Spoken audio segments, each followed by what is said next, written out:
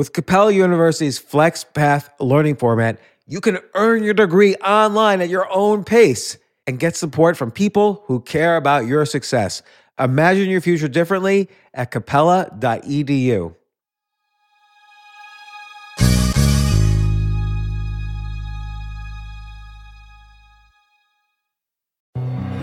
Hi, I'm Ben. I suffer from a condition called writer's block. It strikes when I'm at work. That's why I choose Canva Magic Write. It works fast, generating text in seconds, thanks to AI. Common side effects include increased productivity, compliments from coworkers, feelings of satisfaction. Now I can say bye-bye to writer's block. Ask your boss if Canva Magic Write is right for you at canva.com, designed for work. Canva. This isn't your average business podcast, and he's not your average host. This is the James Altucher Show.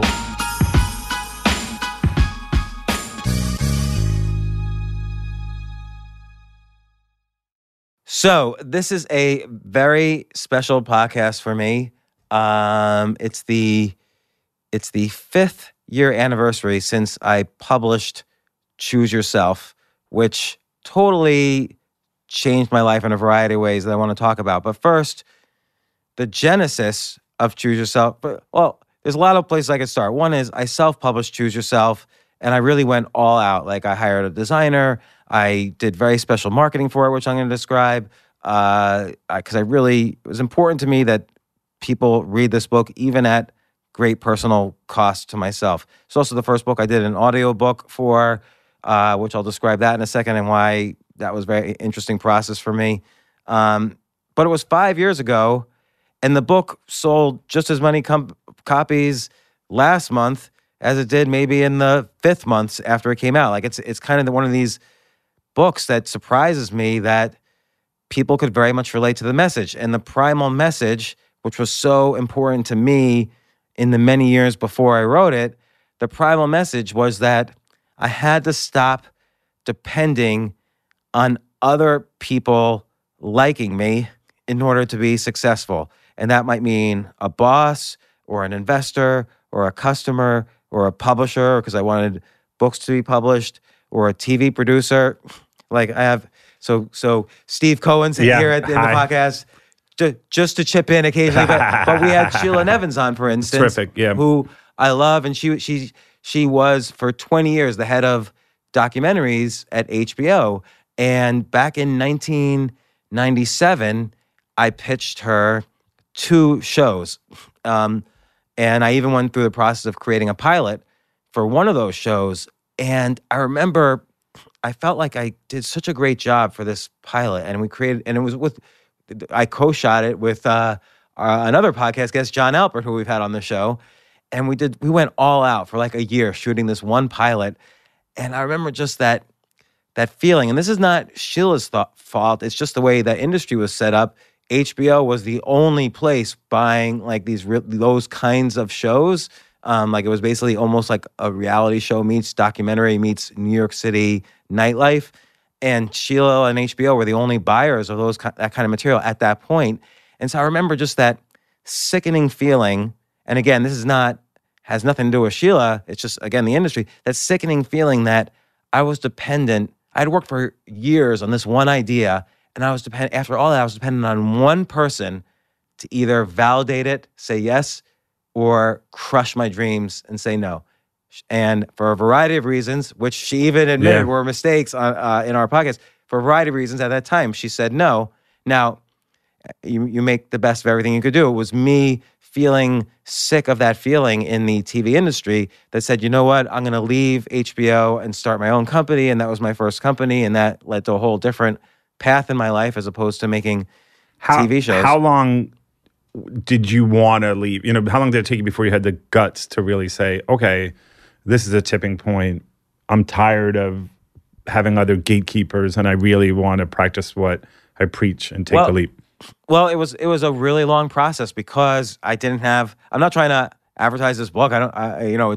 It's actually my idea to do the Choose Yourself podcast. But it took a long time. I wish I had read this and said, oh, there's someone out there who's giving me permission that this is a viable path to success. But also the technology wasn't like I could have maybe published that show on YouTube, or episodes of that show on YouTube. Now, there wasn't that then. That said, I could have maybe been a little bit more clever of how I did it, and I wasn't clever enough. But at the same time, on the side, while I was making that show and I was a full-time employee at HBO, I was also on the side building up my very first company and I was creating websites for other companies. So we did TimeWarner.com, we did AmericanExpress.com, the very first version of AmericanExpress.com. We did the very first TimeWarner.com. We did MirrorMax.com, rest in peace. We did New Line Cinema. We did the first websites we did the website for the Matrix movie. We did the Scream movies. We did a lot of record labels like Loud Records, which is the Wu-Tang Clan, Bad Boy Records, which was Puffy. We did Interscope, which had Death Row Records. So anyway, I was doing that on the side, and I even had employees of my company. It was called Reset, and they would call me and they say, "Why aren't you here full time?" Like I would leave HBO at like 5 at night and stay till 2 a.m. at my company, and then get back to HBO by the morning. But it would have been much easier if I was full time. And I kept saying as an excuse, well, look, I'm trying to manage the HBO relationship best if I'm on the inside. But really, I was just hanging on to this dream that I could make a TV show with Sheila. And so again, I let the need for validation determine my entire life. 5 years before that, I had written a couple of novels. And I remember in 1992, this is related to HBO, HBO had offered me a job, but I said no, because I thought if I was really insecure, I had no confidence in myself. I thought, if I publish a novel, I can move to New York and work at HBO and be somebody instead of nobody. I could say I'm the guy who wrote this novel. So I wrote some novels that I really liked, and in retrospect, they're not so good. They were my very first attempts at writing back in 1992, 1991. And I sent out letters to publishers. There were like 5 or 6 main publishers, and I sent out to some small publishers. And again, I was dependent on a very small group of people saying yes to me. And I just got form responses back because, you really need an agent. So I would get just an assistant of an assistant writing a form letter back. So I sent out to agents. But, because I was living in the middle of nowhere, no agent, and also because the books were bad, honestly, no agent was responding to me. But I was always dependent on some kind of professional validation when it's so clear in retrospect that nobody knows anything. Like there's all these famous stories. J.K. Rowling was rejected 29 times for Harry Potter, so obviously nobody knew anything. John Grisham, for his first book, A Time to Kill, he was rejected everywhere until the firm. I mean, he did it with a small press. He kind of vanity published it. Then he published The Firm, which became a huge hit, and then a movie. And then a publisher published his very first book, which is Time to Kill. Jay McInerney, Bright Lights, Big City, that was his third book, I think, but his first book published. And then he was able to finally get his first 2 published once he was a name with his third book. So Brad Meltzer says that he was rejected 26 times, and he said there were only 24 publishers, so like 2 rejected him twice because, hey, just in case we really didn't like it, so like we're going to reject you twice. Right, so like in a please choose me world, I don't want to say you're dealing with, there's an angry way to say it, which is you're dealing with people who, what I just said, you're dealing with people who know nothing. I could have said it in a much worse way. Sure. But the reality is they're getting hundreds of thousands of submissions. They have no time. They'd rather get a submission from a name they know, or agents take them out for lunch, or they run into an author at a party. I mean, a lot of mediocre books are published by mainstream publishers because people are friends, and that's how you network. And a lot of good books get rejected because it's more than just writing something. It's more than just creating a show. You kind of have to have a lot of skills of persuasion and charisma and confidence and stuff we've talked on many times on this podcast. And then even worse, I started my own company, which was good. It was a way of choosing myself. I left HBO and it was a way of choosing myself.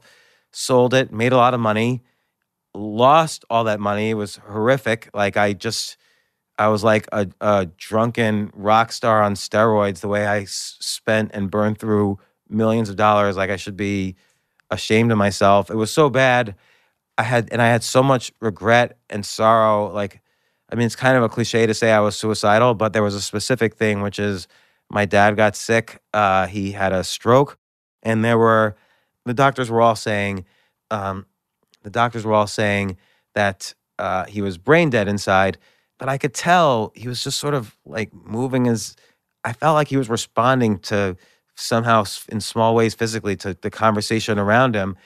And I researched, and there was all these experimental things you could do with stroke victims that seemed like they were locked in, meaning they were conscious but couldn't move or they were paralyzed. But I couldn't. I was broke. I had $0 left and lost my house.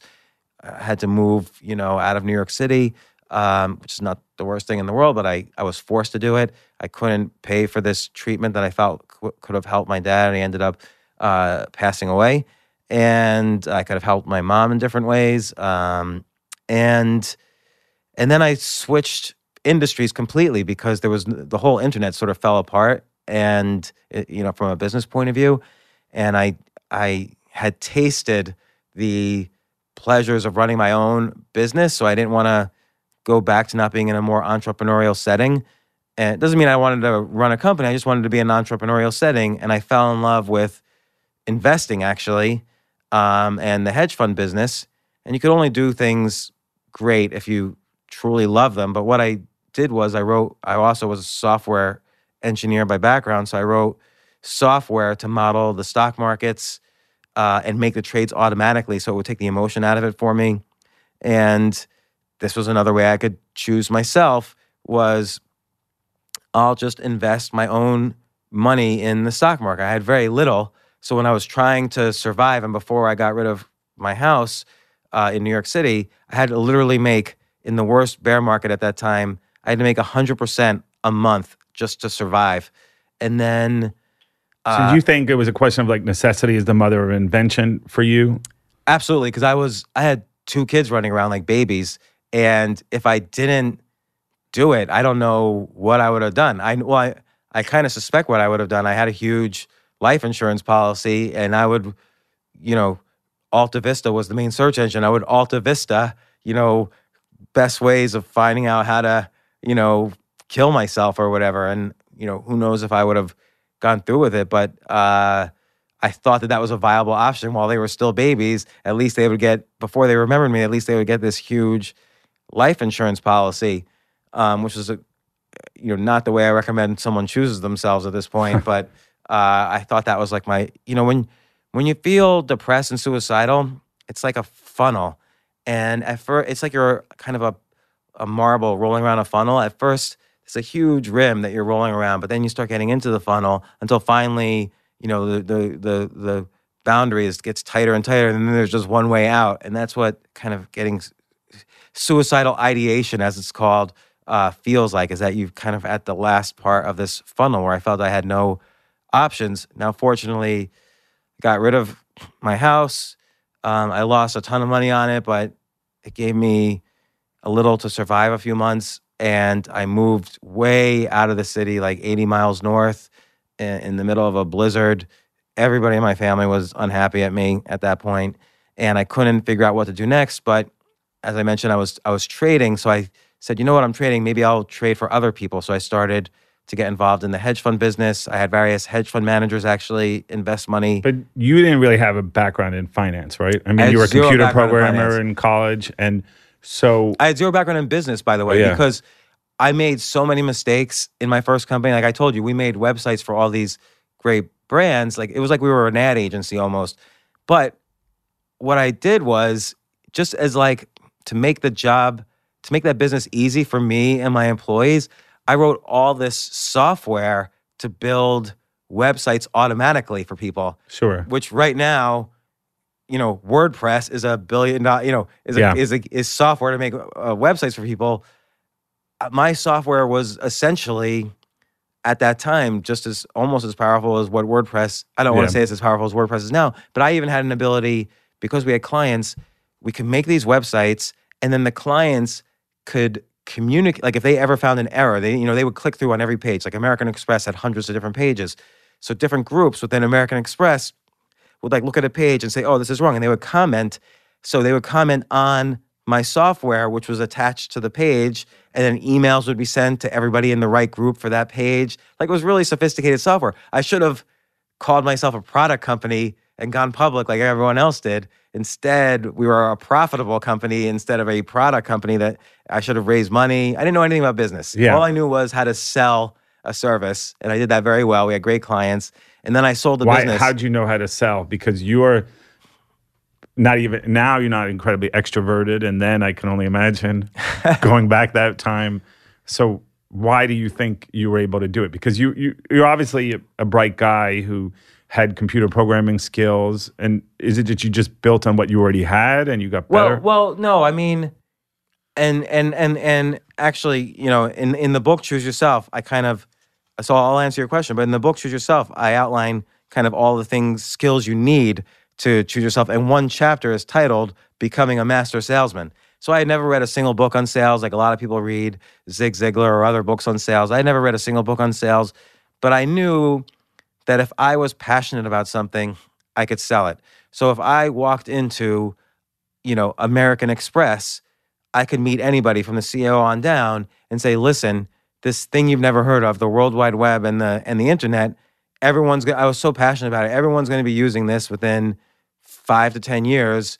You should be the first out there to build a website. Soon all of your business will happen on the web instead of wherever you do it now. So not that I'm such a futurist. This was like the one vision I had. I went to, you know, when I went to grad school, the web just started. Like the first web browser was released. So, and we were one of the first schools to use it. So I knew as soon as the web was released by Tim Berners-Lee, I was already had the skills to program on the web, and which was built on top of the internet, of course. And I was addicted to it. I said, this is amazing that I could write one article, but link to other things, this hypertext thing, and have graphics in it. And, you know, it was a small community of developers then. I was one of them, and I just became passionate about it. So I was able to go to HBO and say, hey, you know, I ran their website.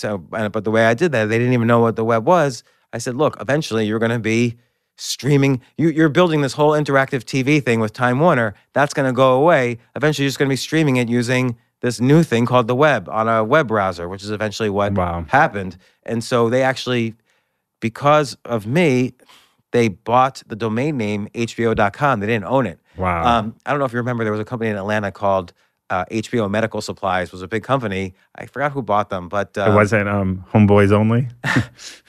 That was it. Straight at Compton, that group, HBO. Yeah, it was in Atlanta, so who knows? But HBO and company, the medical supply company, owned HBO.com. We were homeboxoffice.com, and so HBO spent $250,000 in 1995 to buy HBO.com. Wow. And then I built HBO.com, the very first one. But that's how I started my company, is I hired my brother-in-law and other people. We built HBO.com, and I sort of managed the process. And HBO for a while was our biggest client, but then we started getting all these other enormous clients. But anyway, then I didn't know anything about this. Also shows you don't really need the traditional, you don't need an MBA to build a business. You don't need to read books on sales to be a salesperson if you're passionate about something. I'm sure I could have done things differently, like I described to you before. I could have modeled my business differently, and so it would have had a different valuation. I didn't understand things like that. I didn't understand a lot of basic business concepts like valuation or marketing, but I understood how to sell something I was passionate about. And by the way, you shouldn't try to sell something you're not passionate about. Really, the key is when you're passionate about something, you'll know more nuances than the guy you're competing against who's not passionate. But do you think, like, part of the reason why people feel like you need these kind of MBA or something is to keep people out of it, right? And I think that's one of the benefits of Choose Yourself, which, you know, I unabashedly think is an amazing book, and I think it helps so many people, and that's why I'm glad we're doing this. But I think that people feel like, oh, I need an MBA, I need this, I need to have a degree in master's in writing to write a book, or I need this, and it doesn't mean that you should be hubristic about it, but I think it means that you should feel like, no, I can do this too. Sure. Show me a best-selling novelist. By best-selling, let's say someone who sold more than 10,000 copies who has an MFA. Actually, 10,000 copies, I could probably think of a couple, but 100,000 copies who has an MFA. I can't think of anybody. And we've had a ton of writers on the show, and we've had a ton of writers who've sold millions and millions of copies. None of their novels, none of them had MFAs. Right. Same thing with an MBA. It's not like Jeff. Well, I don't know about Jeff Bezos, but I don't think he has an MBA. Right. He was working in the hedge fund business, but he didn't have an MBA. Larry Page, Mark Zuckerberg. Yeah. Mark Zuckerberg dropped out of college. Larry Page dropped out of graduate school. Nobody has an MBA. Maybe things would have been a little different. But when I was investing using software, I didn't know anything about the hedge fund business. I didn't know anything about investing. I didn't know how to model a company. I would say even now, I still don't know many of these things that you learn from MBAs, but I know how if a company's product and CEO excites me and it doesn't look like they're about to go out of business and they don't need a lot of money to stay in business, that's probably, and if I have co-investors who are smarter than me, it's probably a good business. Like if Warren Buffett was to say, hey, James, why don't you invest in this little company with me? I'm not going to, you don't argue with someone 1,000 times smarter than you. You just say, okay, I'll put money in too. So my best angel investments, and this is skipping ahead many years, but I've made a lot of money from investing in private startups, but 100% of the time I would fail if I was the only investor, and 100% of the time I would succeed enormously if someone much smarter than me was investing. So we've had Peter Thiel on the podcast. Peter Thiel I've co-invested with on several occasions. He was the first investor in Facebook. I wish I had invested in that, but I've followed him into a couple of things, and they've always done amazingly well. And that type of story has really worked well for me, allowing me to choose myself in investing without getting an MBA in investing. I've read 1,000 books on investing now, and I've invested in other hedge funds and interviewed other hedge fund managers when investing in them. So I've learned every investing strategy, but I learned directly from them as opposed to being taught by a professor who didn't know anything. So I want to get back to so even in writing this book or adopting this kind of philosophy, and the other day, I think this book has become eponymous for a certain type of mindset and kind of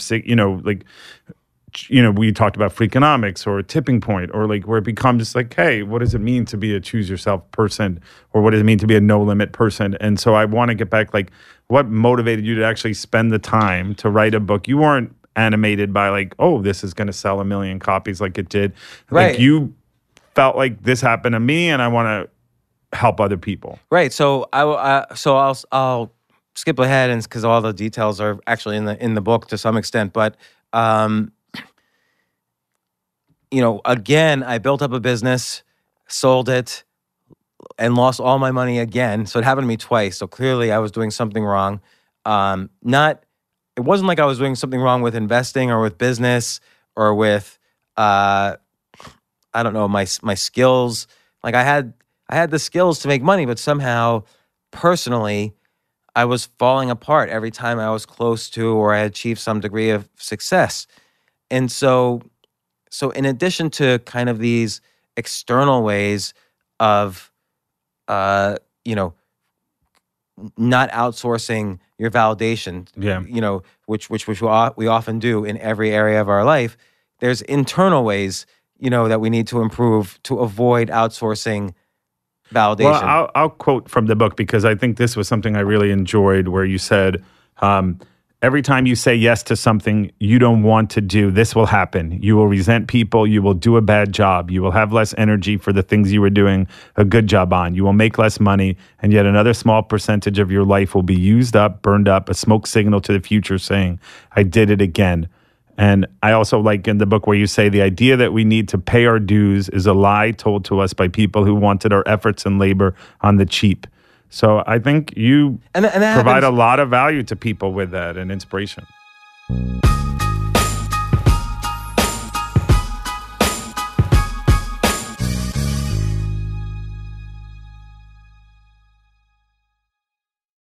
Yes, it's totally true. Airbnb has changed my life. If anything, they have made my life so much better. I used to live in Airbnbs. I lived in over 100 or 200 different Airbnbs over a 3-year period. And I loved it. I became a really good guest of Airbnbs, and I got to know lots of hosts. So when I initially owned a house, of course, the first thing I thought was, I'm going to turn my house into an Airbnb because I travel a lot. So why leave my house unused when I can make a side income by letting others Airbnb my house or come to stay in my house as guests? And having my own Airbnb or being a host for Airbnb has allowed me to do just that. And I've met other hosts. I've actually spoken at Airbnb's host conference. I think it was in 2017. I met so many just nice hosts. It's a great community. And I love, turning my own home into an Airbnb. Like, I'm traveling to Austin next month. My home's going to be an Airbnb while I'm away, and I'll stay in an Airbnb. I'd rather stay in like a 3-story house Airbnb than in one tiny hotel room in the middle of Austin during South by Southwest. So listen, while you're away, your home could be an Airbnb. Many people host on Airbnb, but there are people who are just letting their house sit empty, who've never thought about it or didn't realize their space could be an Airbnb. Hosting can easily fit into your lifestyle and is a great way to earn some extra money. So if you have a home, but you're not always at home, then you have an Airbnb. Your home might be worth more than you think. Find out how much at airbnb.com/host.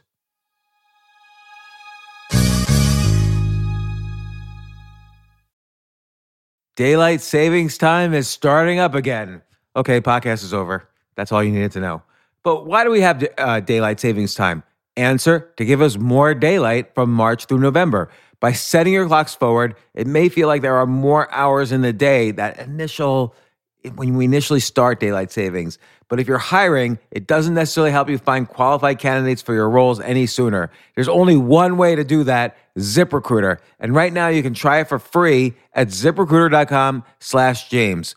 ZipRecruiter works around the clock to find qualified candidates for you. Once you post your job on ZipRecruiter, they send it to 100 plus job sites so you reach more of the right people. This is such a brilliant idea for a business, and ZipRecruiter did it. So ZipRecruiter's smart technology also quickly scans thousands of resumes to identify people whose skills and experience match your job. I've used ZipRecruiter particularly as a potential employee, and I still to this day get messages every day. James Altucher, would you like to apply to be VP of Entertainment at NBC or whatever? So there's just nonstop emails. Like, I got 5 or 6 emails today because a year ago I signed up for ZipRecruiter. So spring forward with a new hiring partner, ZipRecruiter, and find top talent sooner. See why 4 out of 5 employers who post on ZipRecruiter get a quality candidate within the first day. Just go to this exclusive web address to try ZipRecruiter for free. ZipRecruiter.com/James. Once again, that's ZipRecruiter.com/James. ZipRecruiter, the smartest way to hire.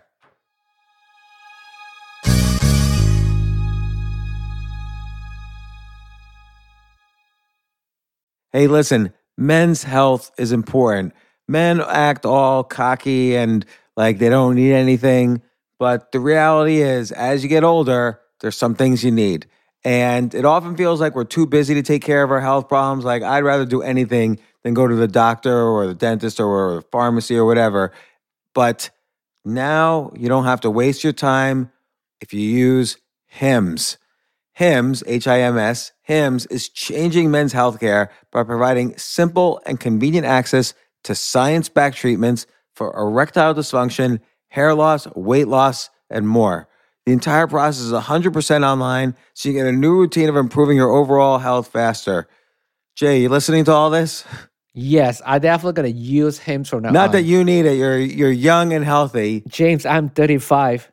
You're getting there. You might need it. Who knows? But if prescribed, your medication ships directly to you for free and in discreet packaging. No insurance is needed. You can manage your plan on the Hims app, track progress, and learn more about your conditions and how to treat them from leading medical experts. Start your free online visit today at hims.com/James. Could you imagine that? There's a whole section just with my name on it. hims.com/James. That's how much I am representative of the kind of person who needs Hims. That's HIMS.com/James for your personalized treatment options. hims.com/James. Prescriptions require an online consultation with a healthcare provider who will determine if appropriate. Restrictions apply. See hims.com/James for details and important safety information. Subscription required. Price varies based on product and subscription plan.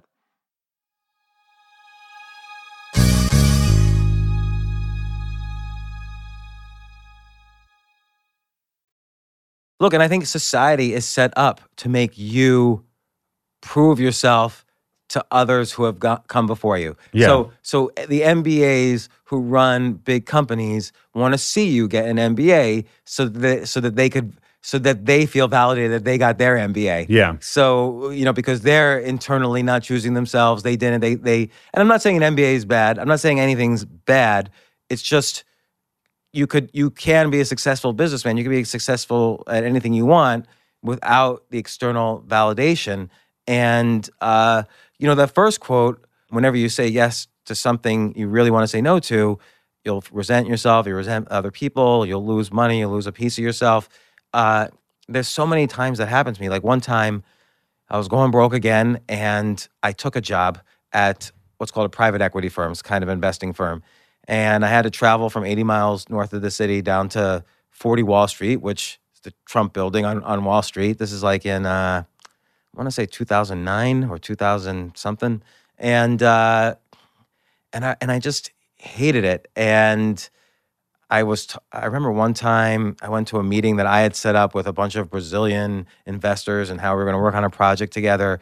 And I remember I was so bored and I didn't know how I was benefiting because I didn't really ask about my compensation before I took this job. I was just so eager to be at this firm.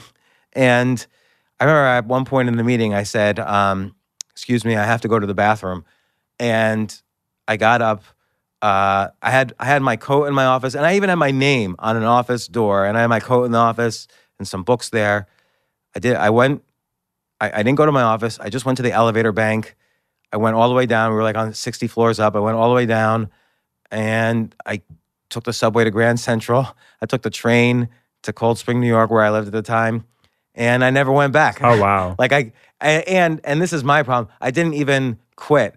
They kept writing me for months afterwards. Oh, wow. Like, James, where are you? Because they appreciated some of the skills I brought to the table, Wow. like software, and I had a certain amount of persuasiveness. And the opposite of the George Costanza, where he got fired and he just showed up anyway. Which by the way, is a true story about Larry David Saturday Night Live. So Lorne Michaels didn't take a story idea or a sketch idea from Larry David, and Larry David got so upset. He's like, I quit, and he walked out. And then he regretted it over the weekend. Everyone said, just show up on Monday. So he stayed for the remainder of the season. They didn't call him on it. But yeah, I did the opposite of that. And this firm literally called me for months, like, where are you? Don't worry. Don't feel bad. You could come back. And I just never responded to them ever again. That was it. And but I felt just bad about doing something I didn't want to do, like what I really wanted to do. And then there was a period too where the financial crisis was happening. This was 2009. And there was a while, this was before that job actually, there was a while I was living on Wall Street on Broad where the old JP Morgan Bank was. You know how in 1921, the first terrorist attack on U.S. soil happened right at that corner, at that building. So I lived in that building, and it was right across the street from the New York Stock Exchange. And the financial crisis was happening, and I was going on CNBC a lot and Fox Business and ABC and other news channels, and I was extremely bullish. I was like, this is ridiculous. The market is so much money is being flooded into the economy from the bailout. Eventually, some of that money is going to find its way into the stock market. The stock market is a huge buy right now. I mean, the S&P was at between 600 and 700. I mean, it famously bottomed out at 666, and now it's around, it's over 2,500 now. But CNBC and all the places I would normally publish, like TheStreet.com, the Financial Times, CNBC, Forbes, they stopped calling me. So CNBC, I lived right across the street from their studios in the New York Stock Exchange. I used to just roll out of bed on Tuesdays, go across the street and go on Aaron Burnett's show and be bullish for 5 minutes and explain why. Everyone thought I was crazy, even though I turned out to be correct. And CNBC suddenly just I was blacklisted later on, I went on, much more. But at that moment, I was totally. And why do you think so? They just didn't subscribe to what you were. Well, everyone hated me. They were like, "This guy is so wrong." Like wow. everybody was saying, the capitalism is over, the world economy is upside down. I mean, a friend of mine had a show on Fox Business, and I'd go visit him in his show. He had his show out of a bar. I don't know if you remember the show Happy Hour. Yeah. And I would occasionally go on that show, but I would hear at the Cody, bar. was it? Yeah, Cody okay. Willard. Okay. And I would be sitting at the bar just listening to people before I was going on the show, and it was all these bankers at the bar, and they would all be saying, "Yeah, Goldman Sachs is about to declare bankruptcy, and Citibank is going under, and Walmart's going to go bankrupt, and the American consumer is dead. Like unemployment's going to go to 20% again." Like everyone was just all these MBAs and bankers were so bearish, and I don't know. I thought I didn't even really doubt myself because. We had just put $1.5 trillion into the economy. Well, we've had other crashes in 27 and 87. I mean, and it bounced back. And I'm sure Warren Buffett and other real. Yeah, Warren Buffett had just invested hundreds of millions in Goldman Sachs. Yeah. So it wasn't like, and it's not, and we weren't, the big argument against the bailout was, okay, we're going to experience inflation. Well, there was no inflation happening. Like there was zero inflation. So the only thing, something had to go up. Had to be the stock market. And looking back, do you think this solidified your belief in yourself, saying, you know what, all the cognoscenti and all these people over there, they seem to have all the bona fides and absolutely, but one formula always works is that I'll say something like I would say then, everyone would not only laugh and say I was wrong, but I don't know if it was because maybe I had like a weird look or something, but people would just hate me. Like I would get hate mail after those moments, or on Twitter it would just be, "Oh, that idiot is on CNBC again. Why do they let that homeless guy on CNBC? Like, because I look like a homeless guy." There was a website I won't mention because they constantly trash me. There was a website that would just write article after article trashing me. But you know what? It also says, like we've said, like if you're a threat, you're a target. So you're threatening their beliefs in certain ways. So that's why. But yeah, it's interesting. Well, even when in 2010, when the market was down 20% or 30%, I would go on CNBC because I was off the blacklist. I would go on CNBC again, and I remember I was debating Nouriel Roubini, who was a famous PhD economist called Dr. Doom. He was always bearish, and I was debating him, and I said the market's going to go straight up from here. He said the market's going another 20% down. That was the bottom. The market has never been that low again. And this was in the summer of 2010. I think it was literally July 5th, 2010. But I remember leaving CNBC and my mom called me and she said, maybe you shouldn't smile so much. Like so many people are upset and, they're scared. And I'm like, yeah, but they should be, I'm optimistic. They should be happy. This is an opportunity. Yeah. And Nouriel Roubini to this day, even though he was 100% wrong, I'm not going to say anything. I'm not going to say anything about anybody. But but that I think getting back to I think it probably made you realize okay, like William Goldman famously said, nobody knows anything. But I think a lot of people, it shows you also our cognitive biases and stuff, but also how we see that in TV news today, where people aren't looking for information, they're looking for affirmation, or they're looking for entertainment. Which is why most people say they get their news off the Daily Show. Oh, interesting. But I've been wrong about things too, but I've been fortunate. I was right to place my bets on the internet. I was right to that I thought the market was going to go up at the very bottom. I mean, I tell this story in the book, Choose Yourself. There was one day I could see, because I lived right across the street from the New York Stock Exchange, I could see all the traders were going to the New York Stock Exchange looking at the ground. They were all depressed, because the market was like falling every day. And so I went and I bought like a couple bags of Hershey chocolates, and I just stood outside and I gave every trader walking into the New York Stock Exchange some chocolate because I realized chocolate, there's scientific research, it boosts your happiness and your risk-taking ability and so on. And it's not bragging if it's true, that was the bottom of the market in 2009. It was March 9th, 2009 when the S&P hit 666. Wow. I'm just jokingly taking credit, but that was that day. But at some point, I got so sick of everybody rejecting me and making fun of me and whatever.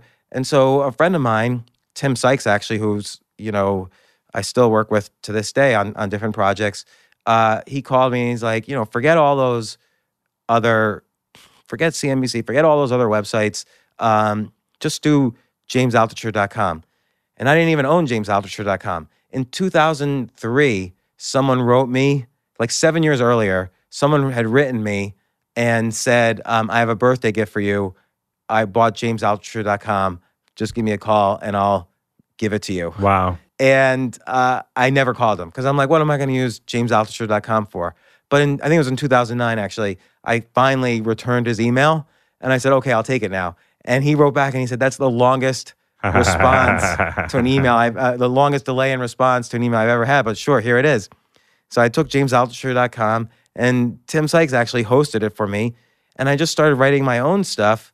And because I wasn't beholden to any giant media organization, I could write whatever I wanted. So instead of writing about finance, I just wrote all these stories of what had happened to me. Like, I lost all my money. I was suicidal. I was depressed. I wrote story after story of all these like crazy experiences I had during those periods. I just wrote the most insane, like the more insane, the better. And what do you think motivated you to do that? Is it kind of like Janis Joplin, like freedom is knowing you have nothing left to lose? Yeah, it was like that. Like I already was kind of banned everywhere. Yeah. And also, I was no longer writing finance books because my last finance book had blown up spectacularly. Like for some reason, the publisher, who I won't name, decided to publish it in December 2008. And I said, nobody's buying a book on how to buy stocks the same day that everybody is selling stocks. And so the book was horrible. Nope. And you're always as good as your last book with mainstream publishing. Yeah. So no one would publish my next. I couldn't get an agent. My agent, I had to fire him because he just refused to market. Wow. He actually did pitch my next book to people and they would reject him. And I would call him and I'd say, okay, so-and-so rejected you. But I remember one editor rejected him, and I'm good friends now with this editor, but I'll just let her stay nameless. And she rejected him, and I said, listen, this book is perfect for her list. I match perfectly all the other books she's published in the past 3 to 5 years.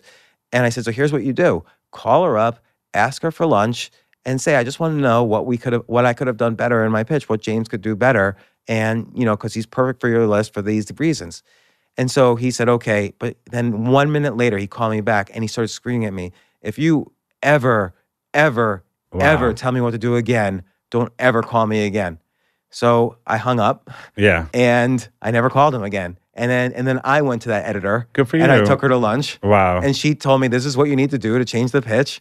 And she then, it was HarperCollins, they published my next book after that. And that's good. Like, you didn't take no for an answer. And like I like to say, or we've heard, don't take a no from somebody who can give you a yes. And I just want to take a moment because like I read the book, obviously, and I love another quote of yours from the book is, your competition is not other people, but the time you kill, the ill will you create, the knowledge you neglect to learn, the connections you fail to build, the health you sacrifice along the way, your inability to generate ideas, the people around you who don't support and love your efforts, and whatever God you curse for your bad luck. I mean, I love that. I think that's great.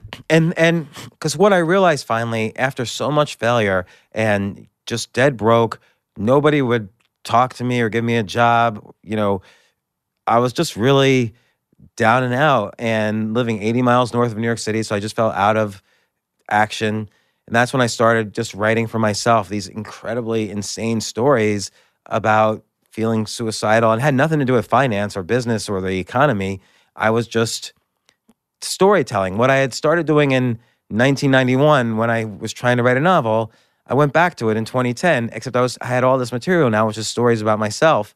But they were people, I had already built up a following from the finance stuff. I mean, I had built a website that had millions of users. That's the one I sold to thestreet.com. It was called Stock Picker. And so people knew me from television. So I had millions of kind of readers already, but my readers were like, has this guy lost his mind? Like I remember a year later, the then CEO of thestreet.com called me and said, I heard you had a heart attack and a stroke. Wow. Or a mental breakdown.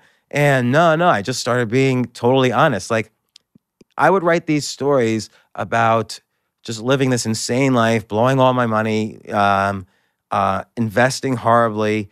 And other investors would kind of trash me on Twitter, but then they would privately write me and say, Oh, wow. don't tell anyone the exact same thing happened to me. Thank you for writing that. Like Wow, literally that's people interesting. who are still well known Yeah. on CNBC and like they're considered, great talking heads. I shouldn't Yeah. hold out CNBC. All the talking heads out there, almost all of them wrote to me and said, yeah, that happened to me. Also, don't tell anyone. One of the things that I do like some of the best writing advice I've heard for writers is when you write, be self-revelatory, but don't be self-absorbed. And you reveal a lot about yourself, but it's not in a way, like, okay, like you can get something out of it. And maybe if you want to talk for a moment, because I've seen it at events where hundreds of people will come up to you and say, wow, I really Choose Yourself changed my life. And that's one of the things that motivated me to want to work with you, where that gives you a sense of fulfillment to have people come up to you and say, hey, I really helped you. That your hindsight became other people's foresight.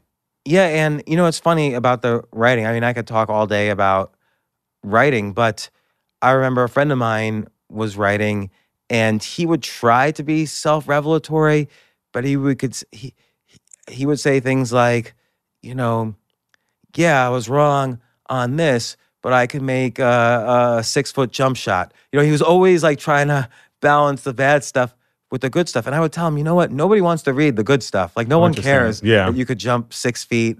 In fact, I have had people call me who read your stuff and say they don't believe you. So you've lost trust with the reader. Well, it's kind of like Kamal Ravikant, who you really helped and pushed him to write the great book, Love Yourself Like Your Life Depended on It, says, nobody wants to hear about like your life on top of the mountain. They want to know like how'd you get there? Yeah. And how'd you do it? Or how'd you fell off the mountain? Because I think the average condition, whether you're poor or rich or wherever you are in your career, the average condition is you're feeling stuck and you want to figure out how to get unstuck. I think 100 million people in this country feel that way. And I was really feeling that way. I had no idea what to do, but I always loved writing.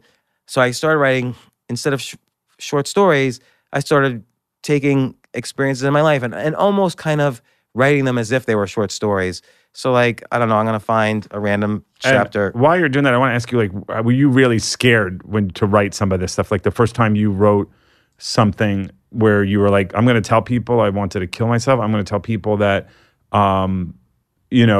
what happened with my parents or the pain I experienced there, or, not being able to buy diapers. Were you terrified to do it? I was always terrified. In fact, I had a rule for myself, which I still adhere to, which is I don't hit publish on something unless there's something in the article that I'm afraid people will see. So I always, as long as I'm afraid, that means other people will be like, I can't believe you said that. Even if it's just one little thing. If I'm pushing myself to be out of my comfort zone, then I know my writing will be different than everyone else's, because most people don't want to go out of their comfort zone. And I know if I'm shocked about something I write, other people are going to be shocked. Like going on a limb because that's where the fruit is, Yeah. That's totally right. And the fruit in this case being people's attention and maybe some creativity. So a combination of you be creative in a little way that feels uncomfortable, and that's a way to catch people's attention. But I had friends calling me up like, do you have cancer? Like, are you okay? Are you about to kill yourself? Because I was like revealing everything about divorce, losing money, all the weird things that happen when you make money. I did an AMA the day I published Choose Yourself, I did an AMA on Reddit, which I think at the time was their biggest. AMA is Ask Me Anything, and you log on and anybody can ask you questions. I think it was at the time the biggest AMA they ever had. There were like thousands of people asking me questions about all, because so many people were have been and still are in similar situations. We're still in a society where society wants you to think you need to be chosen, when the reality is you could choose yourself. Now, on the quote you read, that is sort of the crux of the book, which is not, oh, you could start your own business, or you could self-publish, or you could just put your TV show on YouTube. The real crux of it is you have to have inside of you the ability to realize that choosing yourself is possible, because you're at bottom. So you can't and you're feeling horrible. So you can't just say, well, I'm going to put my TV show on YouTube, because you're feeling so horrible about yourself. You can't do that. So I write in one of the first chapters about something I call the daily practice.